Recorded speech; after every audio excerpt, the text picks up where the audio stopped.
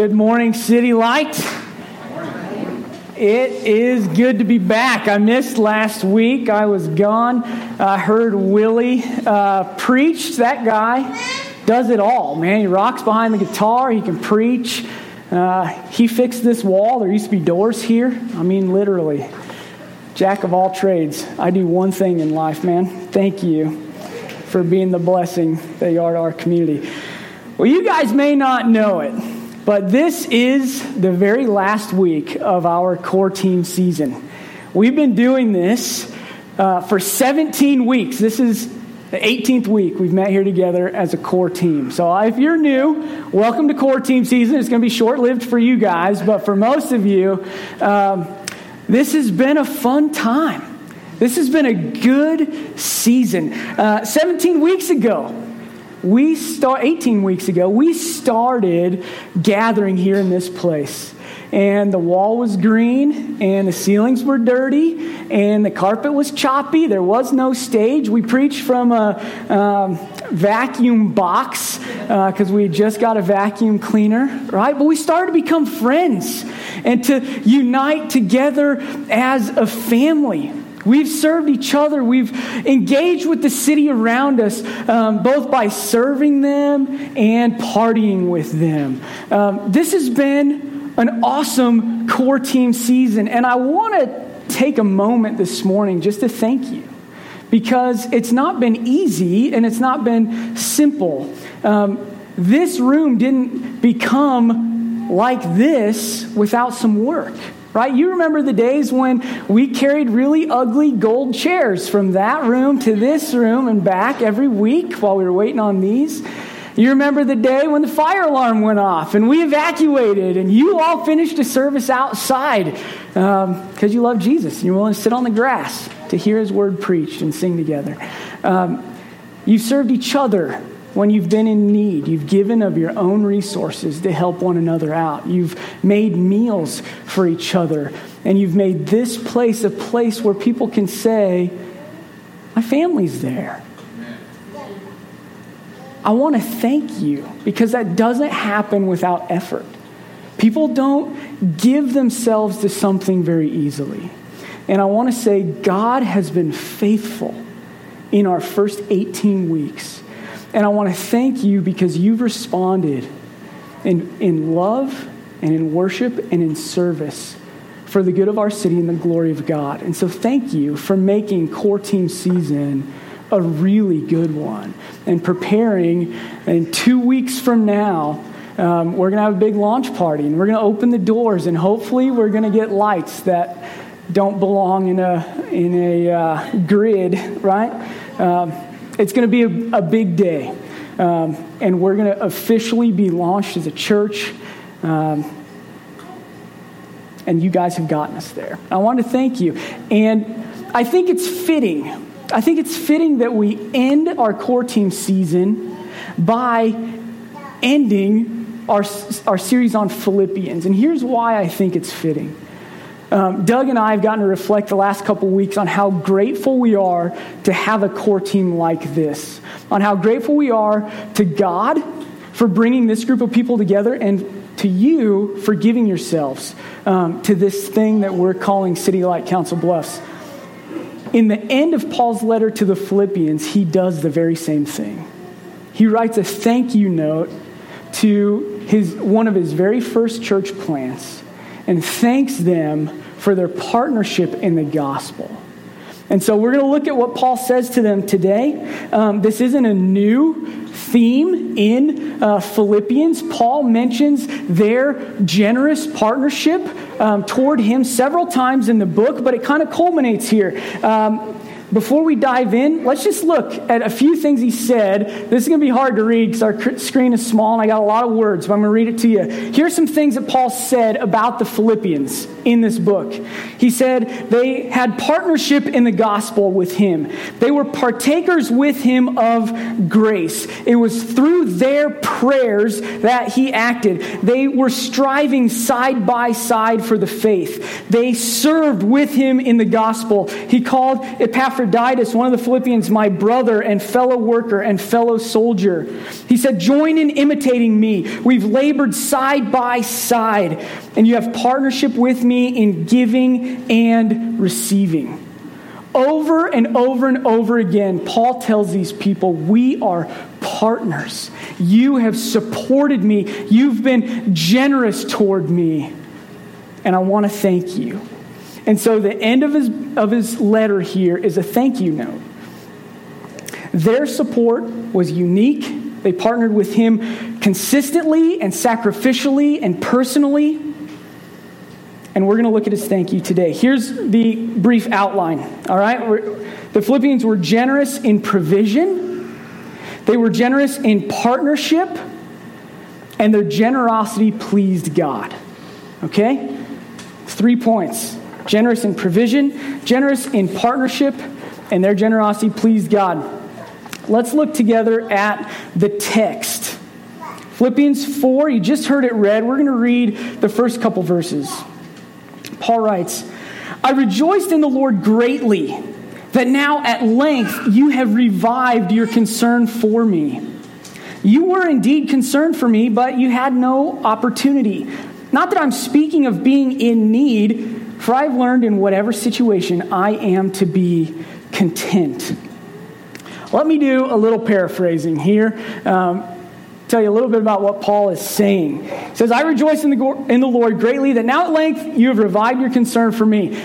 He's saying, listen, I am here under house arrest, unable to work and provide food or life's other necessities for myself. I can't pay rent on my own. You, in light of that, have shown concern for me. You've helped me. You've partnered with me. And in that, I rejoice. And then he gives a little caveat, okay? A little qualification. Take a moment with me and reflect. Do you ever feel like you need to qualify what you're saying? You need to add a caveat, like what I just said might be misinterpreted. People might not get it. They might think I said something I didn't intend to say, or they might not fully understand what I did intend to say, and so I'm going to say more. Do you ever go there? I do, because I talk a lot, and I want people to know what I'm saying. And so here's an example, right? If you've noticed, I might be a little bit more tan than I was last time you saw me. And that's because last week, I was in the middle of a week-long trip to Mexico with my wife to celebrate our 10-year anniversary. I know you're thank you. I know what you're thinking. How did that short little hobbit-looking dude land a pretty girl like her and make it last for 10 years? I assure you, I think the same thing every day. The only answer I can come up with is there must be a God, right?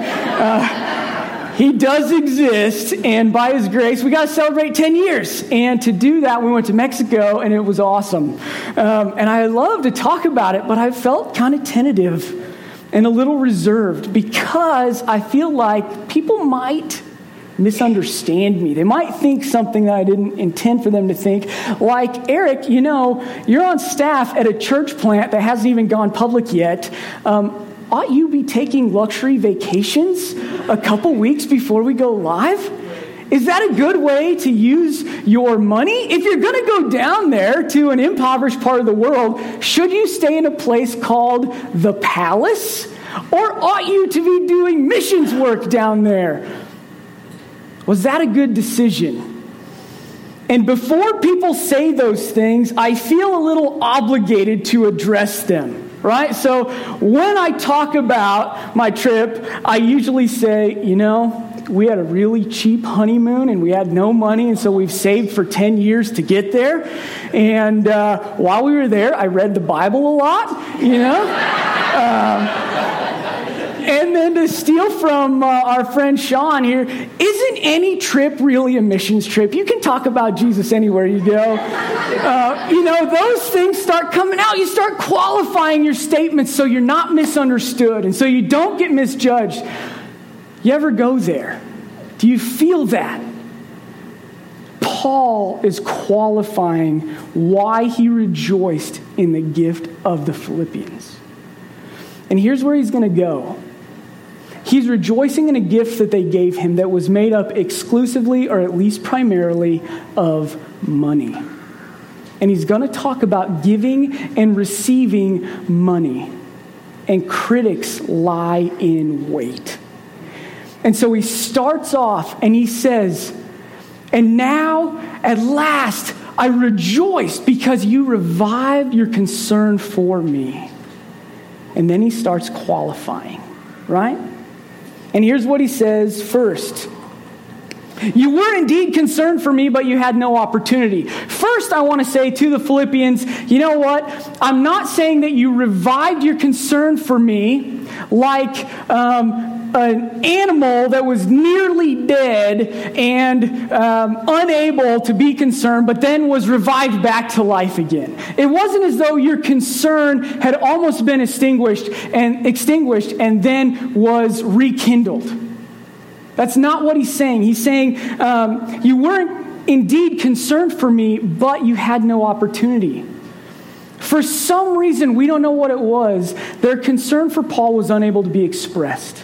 They were a month's journey away at least, so maybe they just hadn't heard about it yet. Maybe they didn't have anybody to send yet. Maybe the weather was bad and they couldn't make the journey. We don't know why. But Paul says, "I know that you have always been concerned for me. And I know that when the opportunity arose, you came through with a revived concern." So his first caveat is to the Philippians. Listen, I'm not ignoring your consistent and ongoing and enduring concern for me. No, I know that was there. I'm just rejoicing that it was revived and experienced at this point. But then he goes on to qualify yet again. And this is a little bit more broad. He says, "Not that I am speaking of being in need." His second qualification is addressing the culture at large. Because Paul's going to talk about giving and receiving money from people in the church, people who learned the gospel from him, people for whom he was a teacher and a discipler. Now listen, in the same culture, there were other people doing similar things. There were teachers who would go out on the square and on the streets and teach their own philosophies. And they would gather students and charge them for the learning that they received. And they would amass large wealth, great wealth as a teacher. And Paul is about to say, "I received a gift, but I never sold the gospel." He went to great lengths here. He says, "Not that I'm speaking of being in need, for I have learned in whatever situation I am to be content." I'm not in need. Paul was separating himself from these guys for a reason. Do you know who those people are who sell the gospel? They exist today, right? They're televangelists, right, who fly around in personal jets and wear nice suits and drink only purified cucumber water from Israel, right? They do that. And you know what they ask people to do? They ask widows and single moms to send gifts to them in faith so that God will bless them. And anybody with any discernment knows exactly where those gifts are going. They know that what they're really asking is for a single mom to trade food from the table intended for their hungry kids for jet fuel in the tank in the hangar out back. It is wicked and it is sick. To quote my good buddy from college, that ain't Jesus, right? There's no place in the church for that kind of wickedness. And so Paul is saying, I did not sell the gospel. I am not about making money for when your salvation hangs in the balance. That is not my concern. And so he adds a caveat. Not that I'm talking about being in need. right? He was grateful for their generous gift, but he wanted to make it clear he wasn't in need. The gift wasn't required. Now think about that for a minute. This is crazy. Paul is under house arrest. When you were put under house arrest in Rome, you had to pay for everything. They did not provide food. They didn't provide a place to live. They just said, tell us where you'll be and don't leave.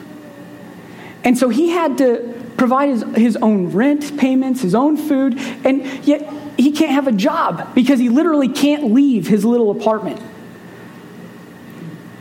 And here he tells the Philippians, not that I'm speaking of being in need. I am not in need. I am not saying that I have a need. I am saying that I don't have a need, but I rejoice in your gift. How could he not be in need? How could he say that in light of his situation? He gives us his answer. He says, I have learned in whatever situation, I am to be content. How could he not be in need? I've learned in every situation, I am to be content. Paul was content. How could Paul give his life to the work of gospel advancement? He was content. How could Paul live in house arrest with no way to provide for himself? He was content. How could he enter an unfamiliar city and preach an unfamiliar gospel to an unfamiliar people, knowing full well he was likely to face rejection and abuse and imprisonment and maybe death? He was content. How on earth was he content in light of all that? I have a hard time being content as I lay in bed on a soft pillow and Netflix starts to buffer. Right? How did Paul do it? This is crazy. Paul says there's a secret to being content. He goes on, I know how to be brought low, and I know how to abound. In any and every circumstance, I have learned the secret of facing plenty and hunger, abundance and need. Here it is. Here's the secret. I can do all things through him who strengthens me. I can do all things through him who strengthens me. There are some t-shirt worthy statements in Philippians, right? To live is Christ, to die is gain. I count all things lost compared to the surpassing worth of knowing Christ Jesus my Lord. There are some t-shirt worthy statements, but none of them rivals Chapter 4, verse 13, I can do all things through him, through Christ who strengthens me. What is Paul saying? What's he talking about? Because, I'm a 49ers fan, and one of the problems this last year is that the quarterback had too much pressure put on him. So if I can do all things through Christ who strengthens me, could I be a left tackle in the NFL for the 49ers, right? This is an important position. You got to be big and strong because the quarterback takes the snap and he turns this way, if you're right-handed, and he's got a blind side back here. And so the left tackle, you line up, you got the fastest, strongest guys on the defense right here, and you got to block the quarterback's blind side. Or else sacks and interceptions and fumbles and incompletions, injuries, bad things happen. I can do all things through Christ who strengthens me. I want the Niners to have a good season this year. Could I be the left tackle? Doug loves to sing worship music, right? Our very great Doug Stevens. Could he replace Justin Bieber at the top of the top 40 hits, Billboard hits chart this week? I kind of doubt it. As much as he loves Jesus, I'm glad Willie's voice is coming through the speakers, right? He makes a joyful noise, not a beautiful melody. Could I join the NFL? Could Doug become a pop singer? I don't think that's what Paul's talking about. I think there's a context to what he's saying when he says, I can do all things through Christ who strengthens me. What is Paul saying? I think if we read it in context, we see that Paul is saying he can face any situation that arises in his work to advance the gospel among the people who've never heard it because Jesus is infusing strength into him. When he is on mission for the gospel and there are lots of resources and money's coming in, he can still preach the gospel. But when times are tough and nobody's by his side and he's alone, he can do all things because it's Christ who's giving him strength. When his stomach is full and when his stomach is empty, it matters not, because in any situation, he is content with the strength that Christ is infusing into him.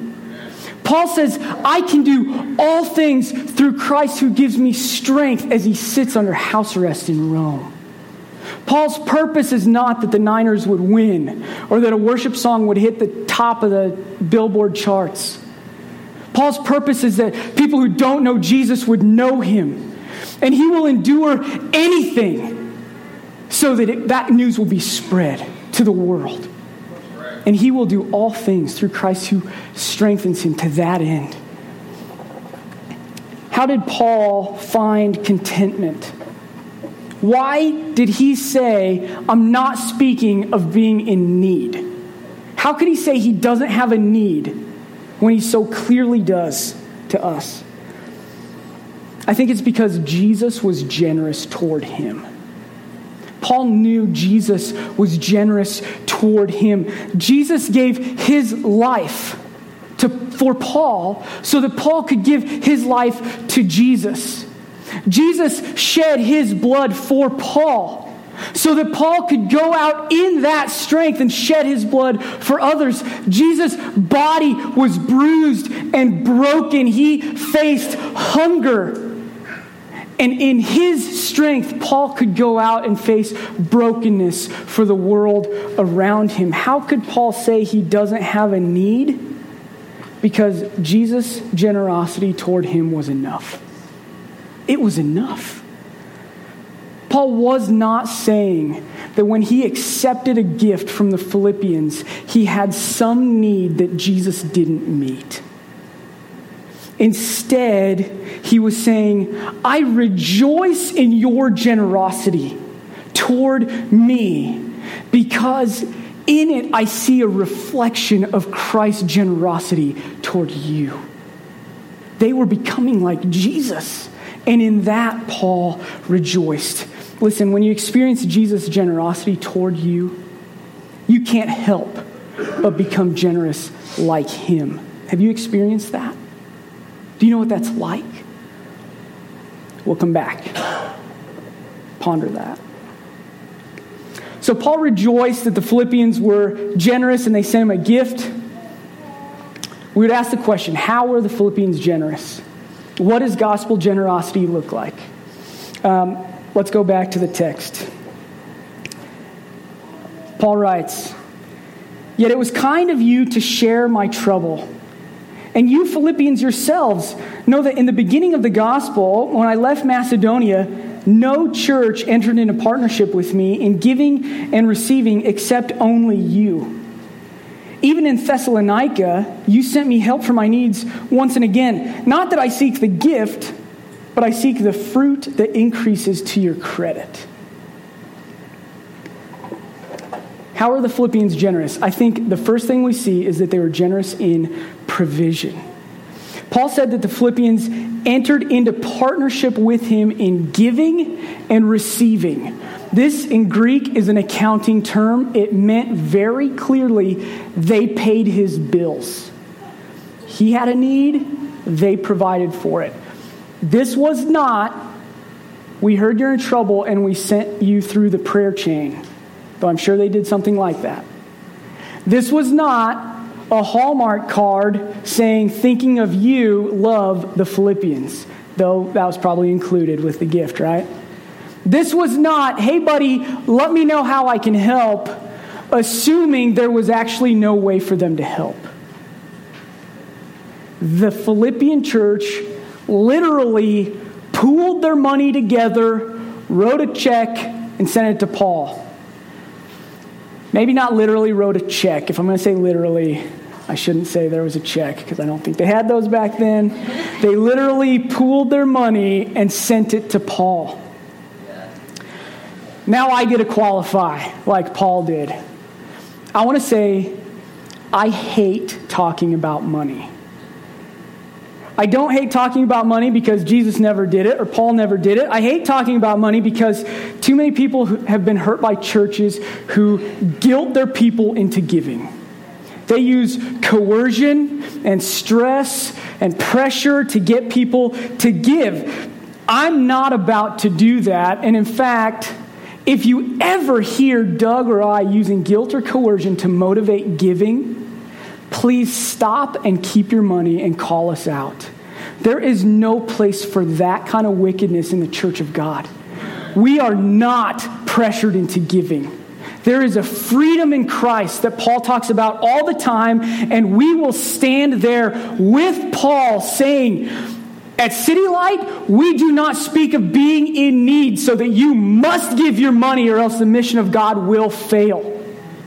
We will not say that. Instead, we'll stand with Paul and say, Jesus has provided for and will provide for his mission fully now and always, and we'll trust in him. And if you feel led to be a part of that, we will rejoice, but we will not demand it. This is not a tithe or else kind of message. And in light of that, I do want to point out, though, that the Philippians gave money to Paul. And in that, Paul rejoiced. There was something happening there where in joy, they gave money, and in joy, Paul received it, and the mission of God moved forward. There's something there, and we can't ignore it if we're going to preach the whole Word of God. And so that's where we're going to go. How were the Philippians generous? They gave money. Okay? Paul said, not that I seek the gift, not that I seek the money, but I seek the fruit that increases to your credit. What's he say? How can he say that? That is not what I think the Bible's supposed to say. He said, not that I seek the gift, but I do seek something. I seek the fruit that increases to your credit.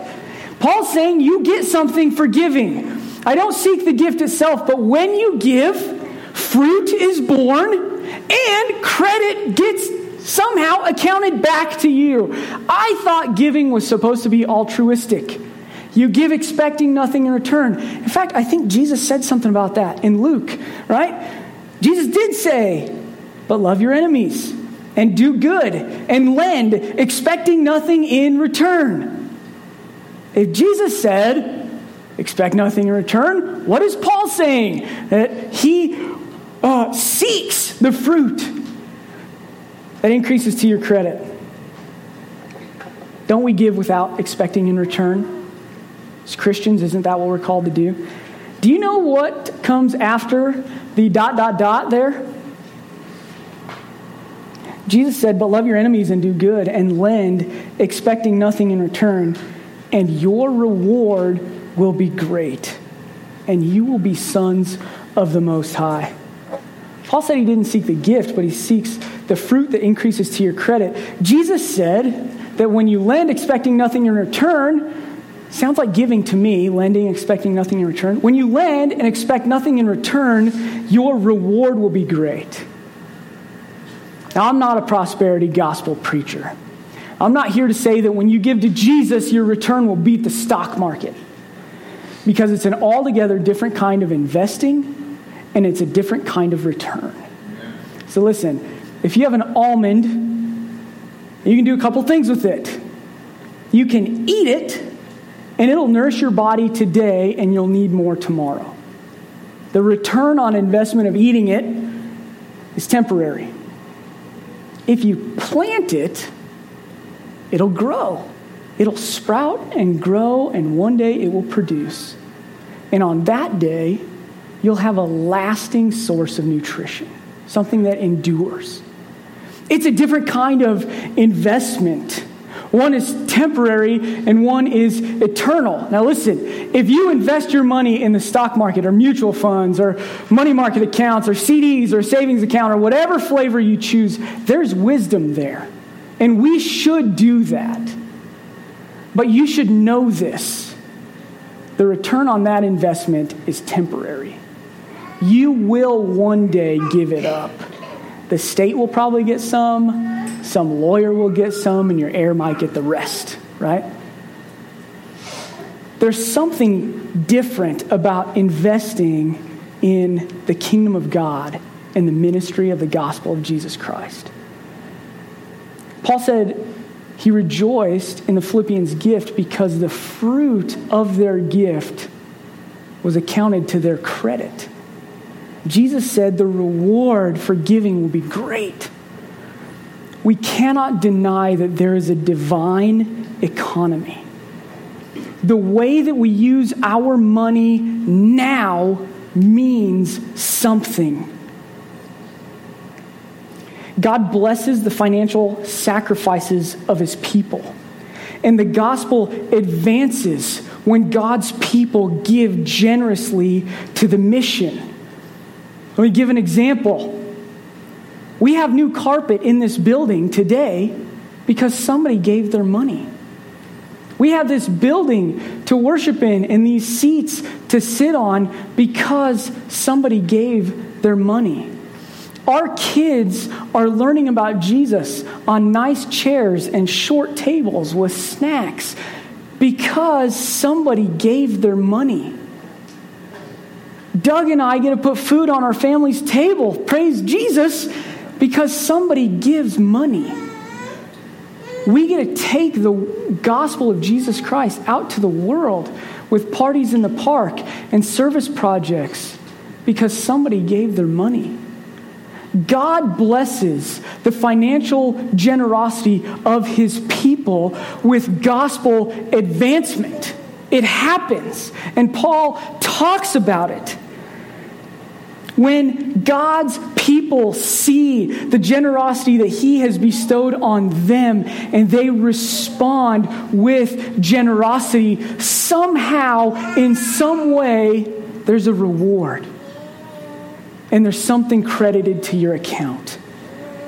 I don't know what it means, but I don't want to be a people who miss out on it. I don't want to be a church that misses out on that kind of blessing. And so City Light, I pray that we would know ever more deeply the generosity of Jesus Christ toward us and the response of generosity toward a world that needs that same love, so that we don't miss the blessing and neither does our community around us. How were the Philippians generous? They were generous in provision. They were also generous in partnership. Paul said, "Yet it was kind of you to share my trouble." It's kind of you to share my trouble. And you Philippians yourselves know that in the beginning of the gospel, when I left Macedonia, no church entered into partnership with me in giving and receiving except only you. The Philippians were the only ones that partnered in sharing Paul's trouble. How did the Philippians express generosity to Paul? They did it in provision and partnership. They shared in his trouble. I think there are a couple ways they did that. I think, one, they actually sacrificed to be generous to Paul. It means they actually gave something up. Paul wrote in his letter to the 2 Corinthians this about the church in Philippi and a couple other churches in their region. "We want you to know, brothers, about the grace of God that has been given among the churches of Macedonia." That's where Philippi was. "For in a severe test of affliction, their abundance of joy and their extreme poverty have overflowed in a wealth of generosity on their part. For they gave according to their means, as I can testify, and beyond their means, of their own accord," get this, "begging us earnestly for the favor of taking part in the relief of the saints. And this is not as we expected, but they gave themselves first to the Lord and then by the will of God to us." Could you imagine this being written about you? Here's the equation. This is nuts. Severe affliction, an abundance of joy already. How do those go together? The churches of Macedonia in severe affliction with an abundance of joy and extreme poverty. All that added together equaled an overflowing wealth of generosity. How does that work? Philippi was a rich Roman colony. It was actually considered an extension of Rome, the most wealthy city known to the world. They were a rich, wealthy Roman colony. But the Philippian church, Paul says, was experiencing extreme poverty. Imagine walking through West O every day and the mansions with huge yards and swimming pools and 4-car garages with beautiful cars. And then walking to North Omaha and having to go to bed there in poverty. It's not that much different what the Philippians were experiencing than what some people experience here. In the midst of an extremely wealthy society, the church was very poor financially. But in the midst of their affliction and their poverty, they somehow had an abundance of joy and an overflowing wealth of generosity. This says they weren't just giving according to their means, but beyond it.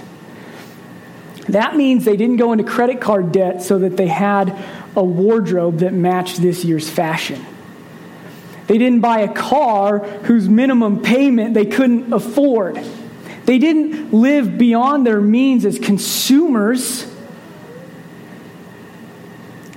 They lived beyond their means, earnestly begging to relieve the saints.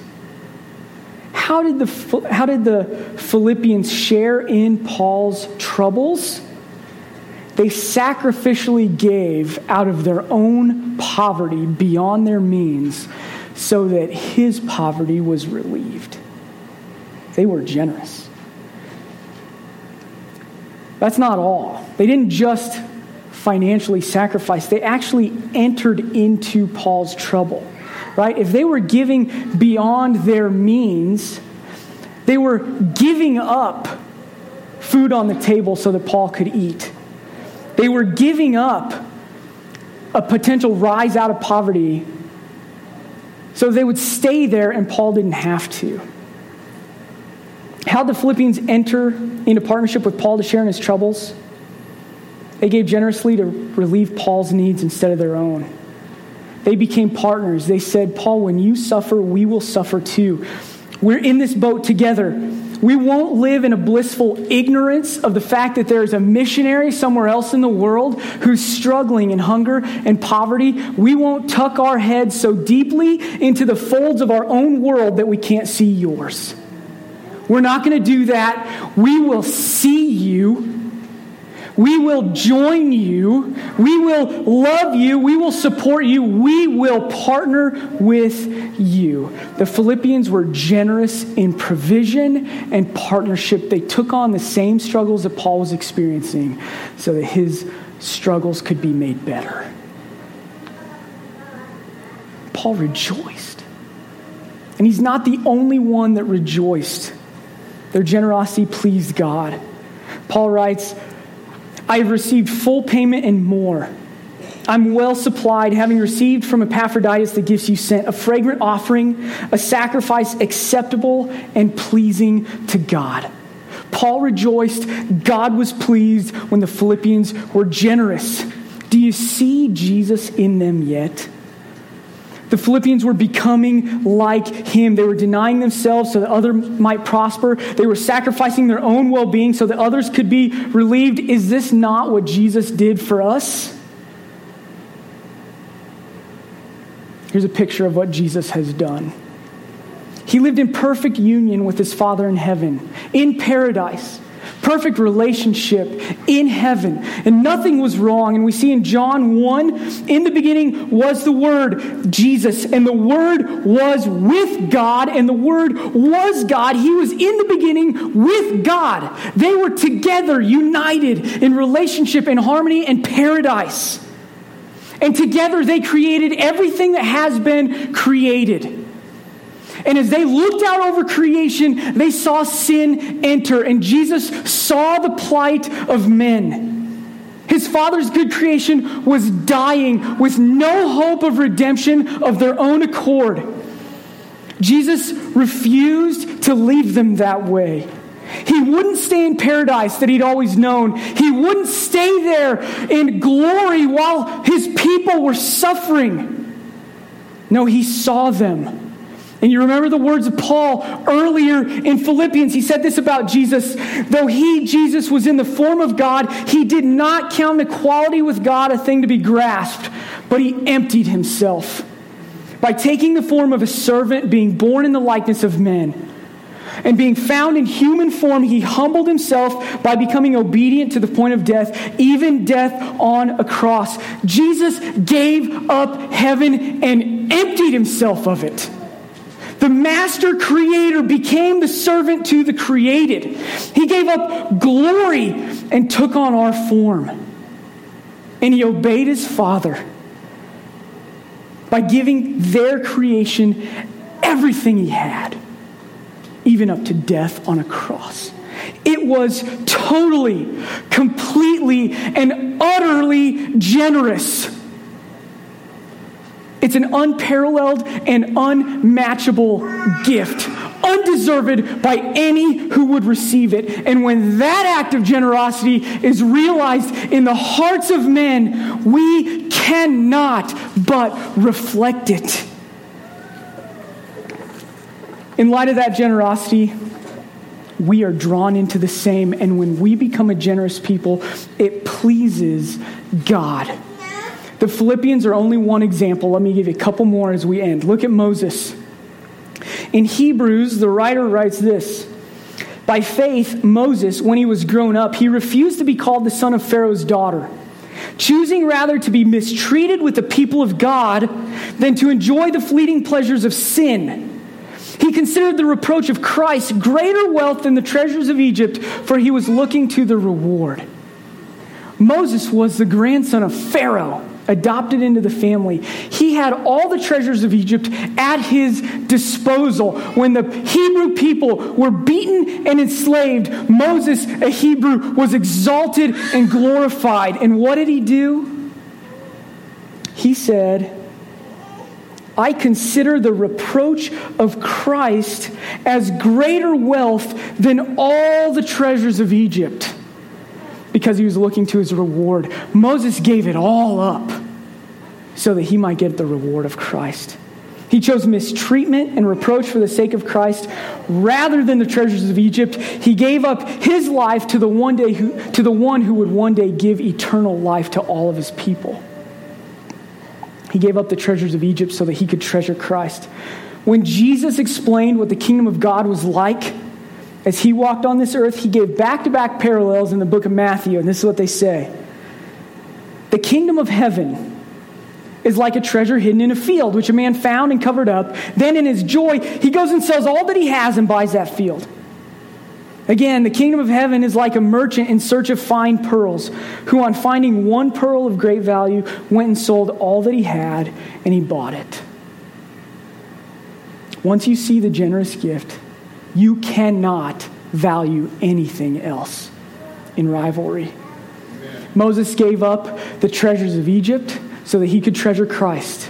The man gave up everything he had. He sold it so that he could buy the treasure in the field, the kingdom of heaven. The merchant sold everything he had so that he could get the pearl. Jesus, our own Messiah, it says he endured the cross, despising its shame for the joy that was set before him. He gave up his own life for the joy that was set before him. The Philippians gave beyond their means to support Paul. When the Philippians experienced the generosity of Jesus, they became a wildly generous people. City Light, has God been generous to you? Has he not been generous to you? It is who he is. It is at the core of his character. May we be a people who deeply and regularly experience the generosity of Christ, and in return become a generous people for the good of our world and the glory of God.